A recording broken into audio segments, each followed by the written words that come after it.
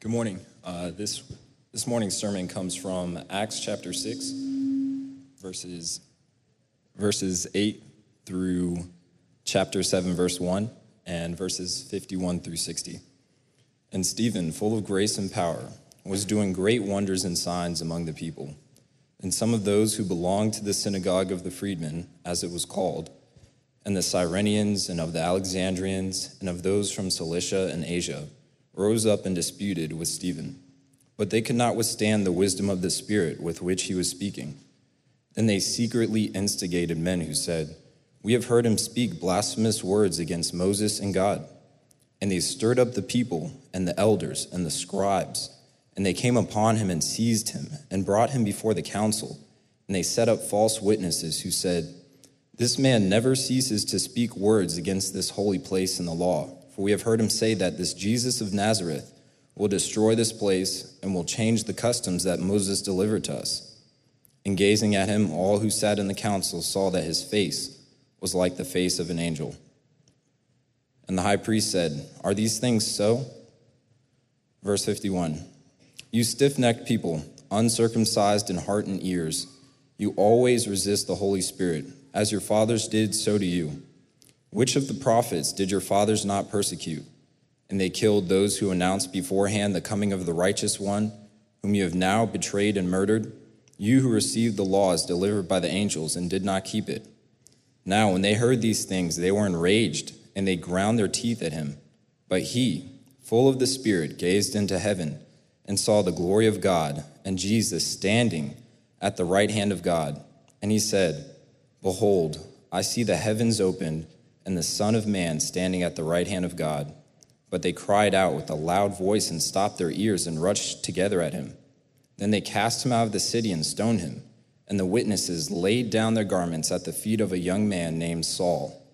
And as they were stoning Stephen, he called out, "Lord Jesus, receive my spirit." And falling to his knees, he cried out with a loud voice, "Lord, do not hold this sin against them." And when he had said this, he fell asleep.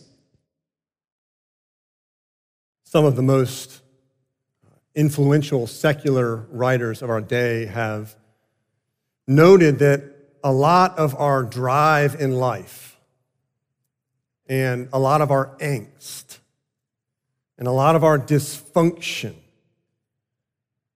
comes from the fear of not being accepted. Famous playwright Arthur Miller stopped believing in God as a teenager, and then several decades later wrote this: "I feel like I've carried around this sense of judgment. I could not escape it. I still felt like I needed to prove myself to others, to have somebody tell me that I was okay, that I was acceptable, that I was approved of." This is a man who was a famous playwright, who had received all kinds of accolades, and he still had this deep gnawing sense of needing to be accepted, and he never quite found it. Famous singer and songwriter Madonna said this in an interview in Vanity Fair magazine: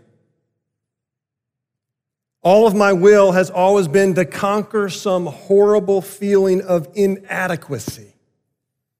I'm always struggling with that fear. My drive in life is from this horrible fear of being mediocre. And that's always pushing me, because even though I've become somebody, I still have to prove that I am somebody. My struggle has never ended, and it probably never will." You can spend your entire life searching for validation, searching for acceptance, whether that's from a parent or a child or a friend or a spouse or a colleague. And either you never get it and live a life that's full of anger and full of angst, full of relational tension, full of an insatiable drive. Or you have that moment where you get it and you realize that it didn't bring the satisfaction you thought it would. That's because there's only one embrace, one acceptance that satisfies the deepest longing of the soul, and that's the embrace of Jesus Christ. The question is, how do you receive the embrace of Jesus Christ? If that is the embrace that you need, how do you receive it? First, you receive it by embracing your indictment. Now, what is an indictment? An indictment is a formal charge of a serious crime. What we see in this passage is that Stephen lays a formal indictment, a serious charge against the people that are gathered. In verse 51, you stiff-necked people, uncircumcised in hearts and ears, you always resist the Holy Spirit. As your fathers did, so do you. That's a heavy charge. Stiff-necked simply means stubborn and unwilling to bend or rethink things. Uncircumcised, that means spiritually dead and unwilling to listen to the truth. Stephen goes on to say this is nothing new. This has been happening in your family tree. He said your fathers persecuted and killed the prophets in the past. In fact, he goes to verse 52, the prophets who announced beforehand the coming of the righteous one whom you have now betrayed and murdered. In his sermon, Stephen actually highlights one of those prophets that was persecuted, rejected by the people, and that was Moses. He says this about Moses in verse 37 of his sermon. This is the Moses who said to the Israelites, God will raise up for you a prophet like me from your brothers. In other words, Moses announced to the people that God was going to send another prophet, the righteous one. Moses was pointing to Jesus Christ. Verse 39, our fathers refused to obey Moses, but thrust him aside, and in their hearts they turned to Egypt. They rejected Moses. They rejected God's leadership and God's voice through Moses. And here's the irony of the whole situation. Prior to Stephen's sermon, which begins at the beginning of chapter 7, this is what happens at the end of chapter 6. They accuse Stephen in verse 11. Prior to him giving this sermon, they say, we've heard him, Stephen, speak blasphemous words against Moses and God. Verse 14, for we have heard him say that this Jesus of Nazareth will destroy this place and will change the customs that Moses delivered to us. Stephen was simply pointing to the same Jesus that Moses had been pointing to. And then here's the deeper irony of it all. In verse 15, and gazing at Stephen, all who sat in the council saw that his face was like the face of an angel. When Moses came down from Mount Sinai with the 10 Commandments, his face was shining. Just as God had spoken to his people through Moses, God was now speaking to his people through Stephen. Just as the people had rejected Moses, now the people are rejecting Stephen. They rejected Moses because the invisible presence of God wasn't enough for them. They craved a form of the deity or the form of God that they could see. And that explains why in Moses' absence, when he was up on Mount Sinai, they told Aaron, manufacture a god for us, make us a god, and that was what became the golden calf. In Stephen's day, God had delivered a form of himself that they could see. He had put on flesh in Jesus. And they still rejected him. They got what they asked for. a God they could see, they could touch, and they still rejected him. What do we learn from this? There is a deep-seated rebellion in the human heart against God. It's not a rebellion that's based on circumstances. It's not a rebellion that's based on a poor situation. It's a rebellion that is a deep, willful rebellion against God, and it's also not something that we learn over time. We come out of the womb rejecting God, our hearts set against him and against what he would have for us. It's a deep-seated rejection. The prophet Jeremiah describes the human heart this way in Jeremiah 17:9. The heart is deceitful above all things and desperately sick. Who can understand it? I was leading an investigative Bible study years ago. I read this verse, and before I could even get to the end of the verse, someone in a raised voice said, "No! That's not true." How do you respond to the indictment that your heart is sick and that your heart is in rebellion against God? You and I respond the same way the people responded to Stephen. Verse 54, now when they heard these things, they were enraged and they ground their teeth at him. Verse 57, but they cried out with a loud voice and stopped their ears and rushed together at him. Then they cast him out of the city and stoned him. Rage, anger, murder. How do you respond when someone calls you out for something? Thank you very much. I appreciate your accurate diagnosis of what I have done wrong, and I'm so glad that you told me so that I can change. No. The immediate impulse that comes out of you when someone calls you out for wrongdoing is to reject it, to not embrace it. And that's exactly what we do with God's indictment. His charge against our rebellion, we reject it. The question is why? Why is the native impulse of the heart, or why do we say no to the indictment that our heart is sick and in absolute rebellion against God? And there's two reasons. I think there's two common reasons why we reject the indictment.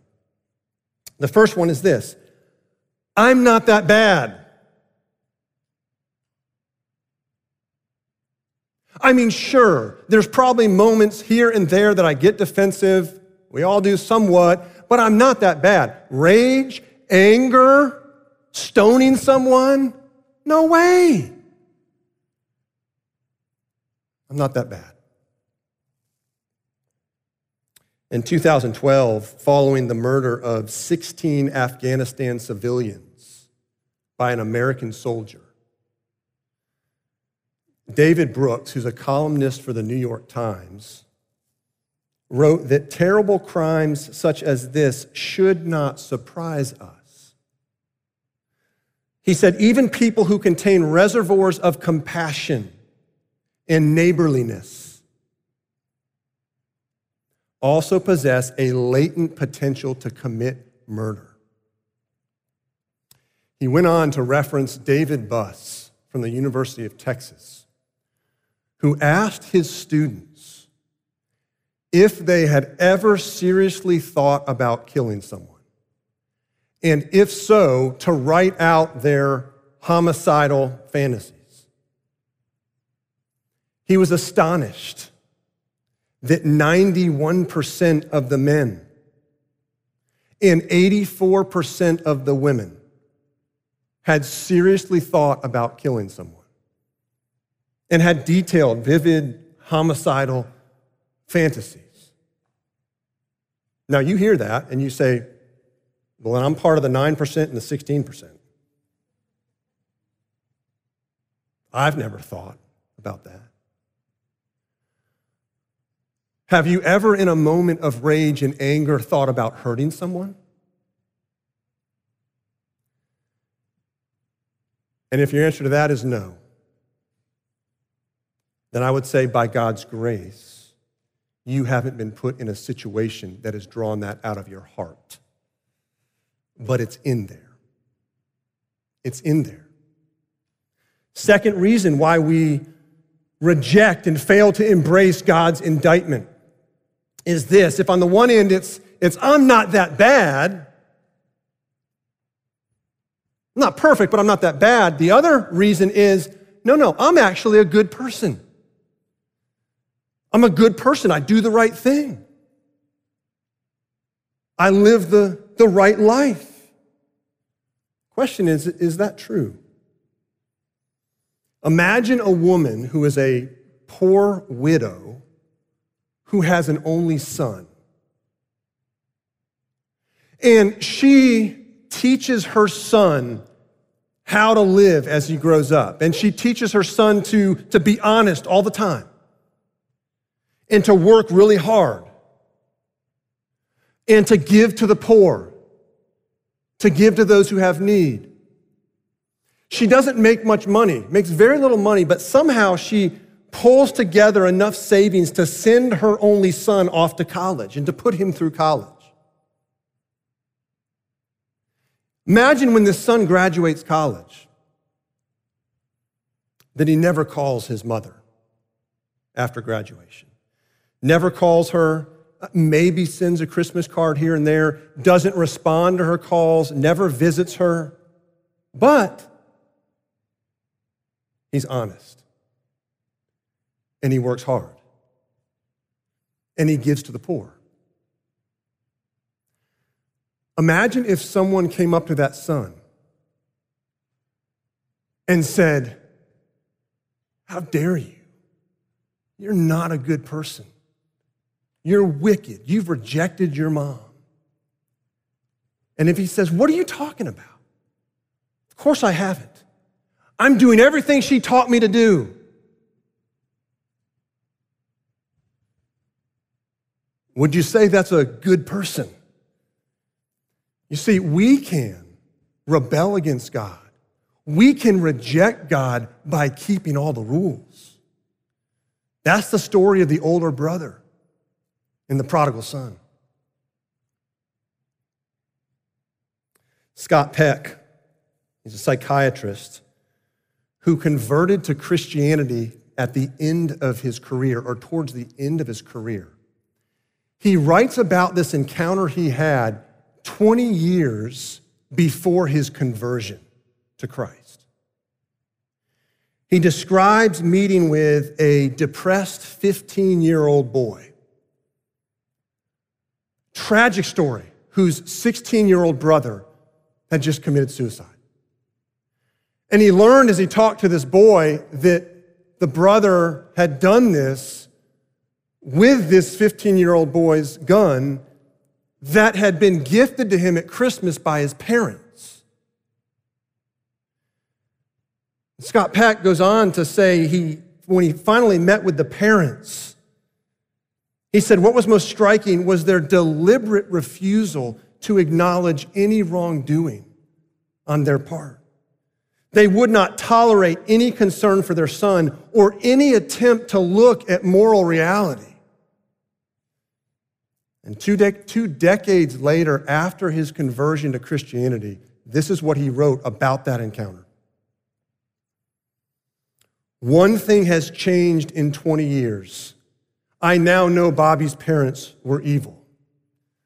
I did not know it then. I felt their evil, but had no vocabulary for it. My supervisors were not able to help me name what I was facing. The name did not exist in our professional vocabulary. As scientists, rather than priests, we were not supposed to think in such terms. And then he made this profound statement about evil. He said the central defect of evil is not the sin, but the refusal to acknowledge it. You cannot receive the embrace of Christ until you acknowledge and embrace God's indictment, which is that you have a dark, sinful heart that rejects God and that is in rebellion against God.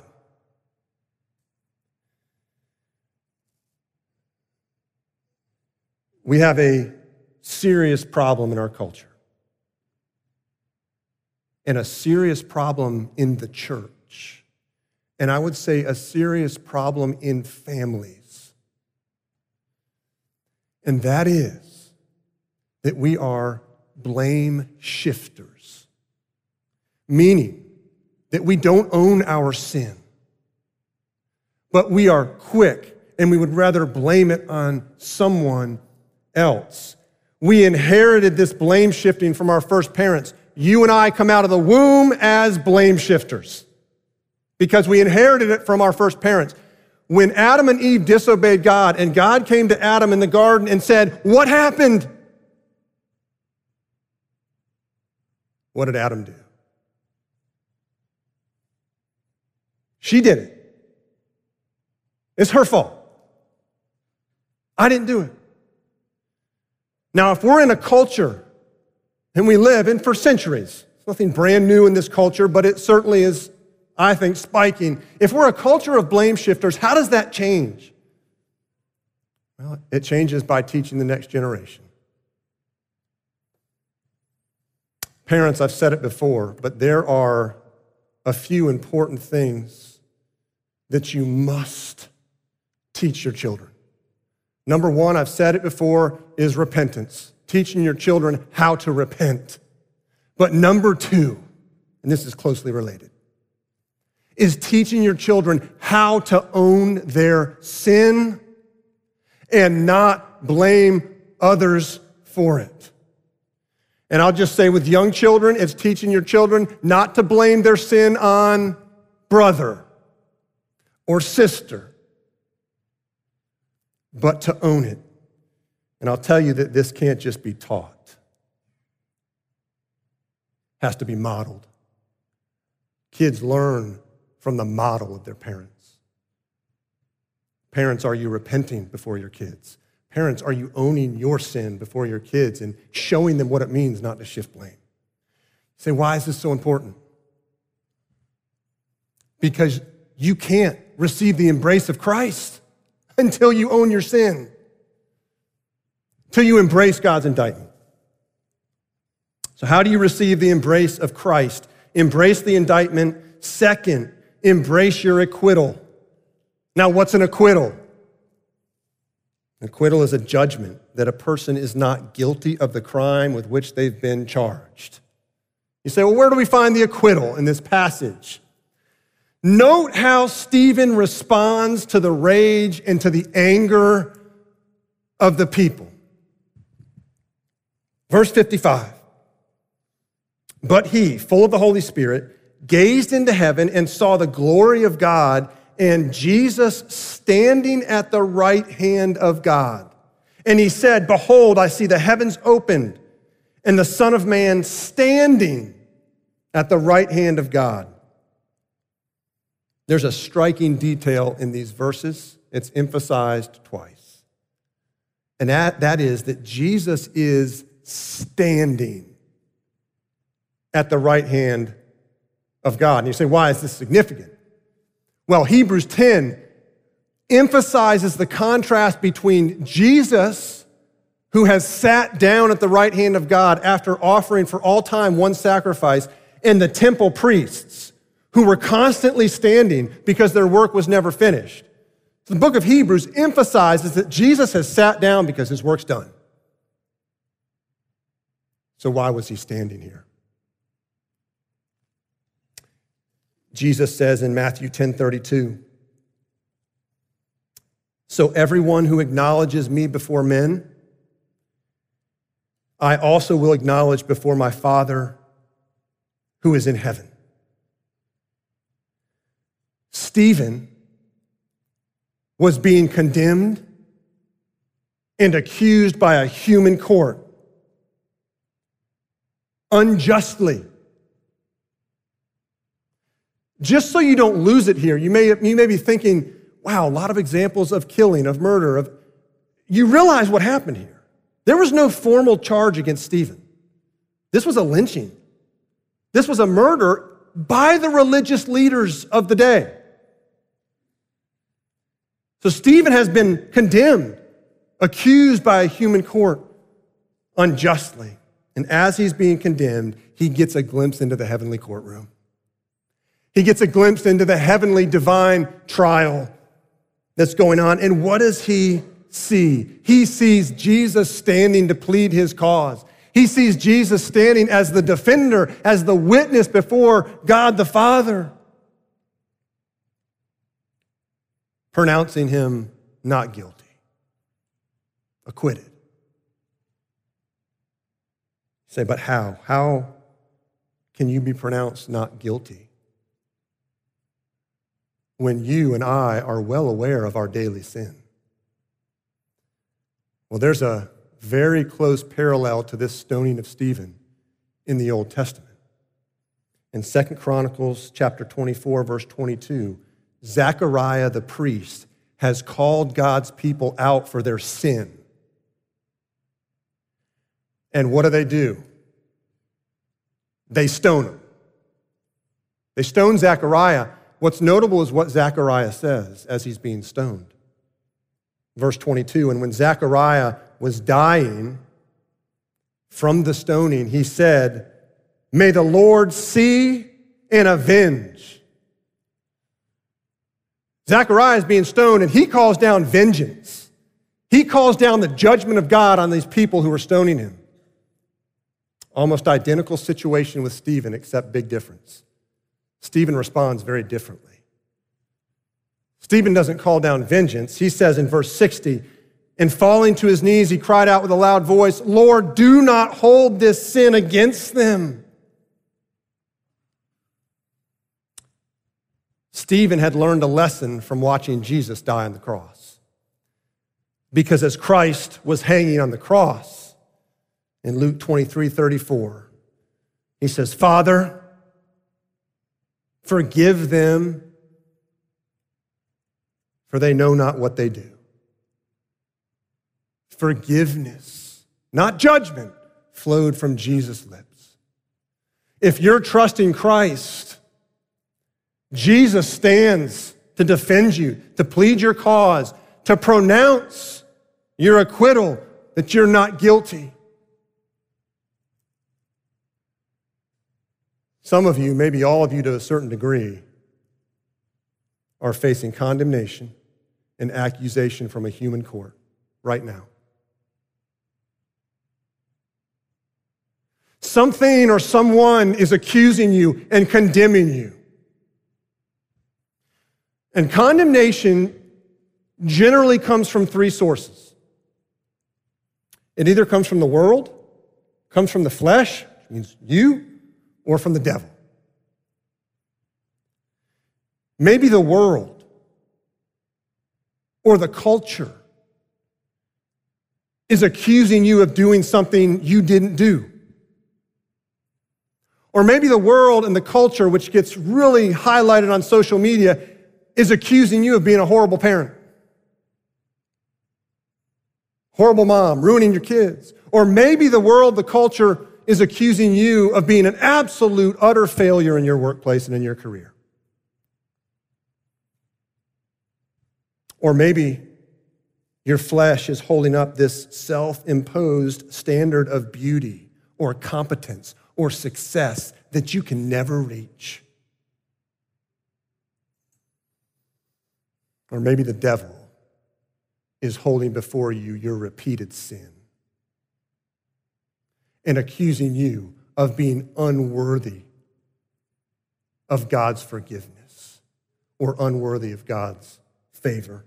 There's only one trial and one verdict that counts.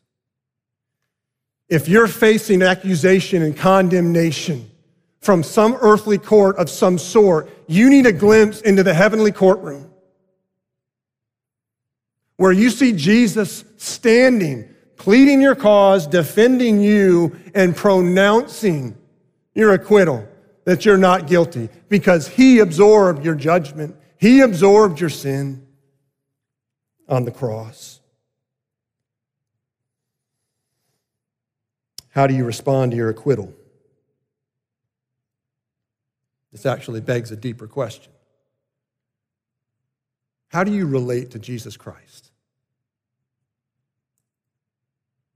How do you relate to Jesus Christ? Do you draw near to Christ through your success or through your failure?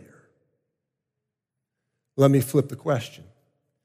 Do you believe that Jesus draws near to you through your success or through your failure? Years ago, I had a conversation with a friend who was sharing his story of growing up. He played college football. His dad was proud of him as a son. His dad would call him every day after practice and say, "Son, so proud of you. How was practice today?" And then my friend tells the story that he got injured and it became a career-ending injury. He couldn't play football anymore. And his dad stopped calling him every day.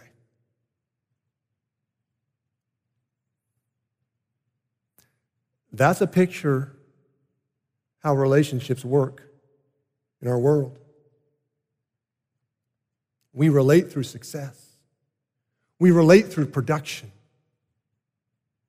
And then we come to Christ and we bring that into our relationship with Christ.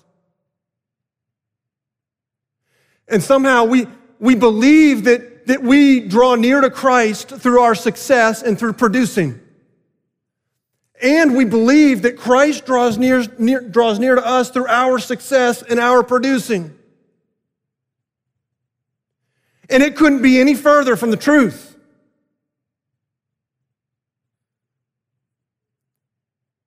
Thomas Goodwin, Puritan pastor in the 1600s, said this: Christ's own joy, comfort, happiness, and glory are increased by showing grace and mercy, in pardoning, relieving, and comforting his members here on earth. Dane Ortland, who wrote a great book called Gentle and Lowly, gives this illustration, commenting on Goodwin's quote here. He says, "A compassionate doctor has traveled deep into the jungle to provide medical care for a primitive tribe that's been afflicted with a contagious disease. He has had his medical equipment flown in. He has correctly diagnosed the problem, and the antibiotics are prepared and available. He is independently wealthy and has no need of any kind of financial compensation. But as he seeks to provide care, those who are afflicted refuse the care. They want to take care of themselves. They want to heal on their own terms. Finally, a few young, brave men step forward to receive the care being freely provided. What does the doctor feel? Joy. Nothing but joy. His joy increases to the degree that the sick come to him for help and healing. It's the whole reason he came. Ortlund goes on to say this: so with us, and so with Christ. He does not get flustered and frustrated when we come to him for fresh forgiveness, for renewed pardon, with distress and need and emptiness. That's the whole point, and that's why he came. You receive the embrace of Christ by embracing the indictment, by embracing the acquittal, and by coming to Jesus with your repeated failure and your repeated weakness and your repeated brokenness. And Jesus meets you with tremendous joy to bring renewed and refreshed forgiveness and healing. Let's pray.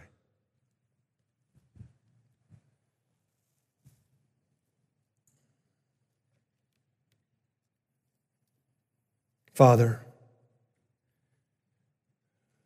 we confess our angst, we confess our anger, we confess our insatiable drive to perform and to succeed. We confess our ongoing relational tension, and we confess that much of it is due to searching for validation, searching for acceptance outside of what you have provided and who you have provided in Jesus. Oh, Father, by your Holy Spirit, would you draw us regularly and repeatedly to your Son, Jesus? That for those of us who are being condemned and accused by the world, by our flesh, by the devil, some of us who are being accused by a human, an earthly court, that you would give us a glimpse of the heavenly courtroom, that we would see Jesus with great joy on his face, standing to defend and plead our cause. Father, would you help us to find our validation, to find our acceptance in your Son, Jesus, and in him alone. And we pray this all in Christ's name. Amen.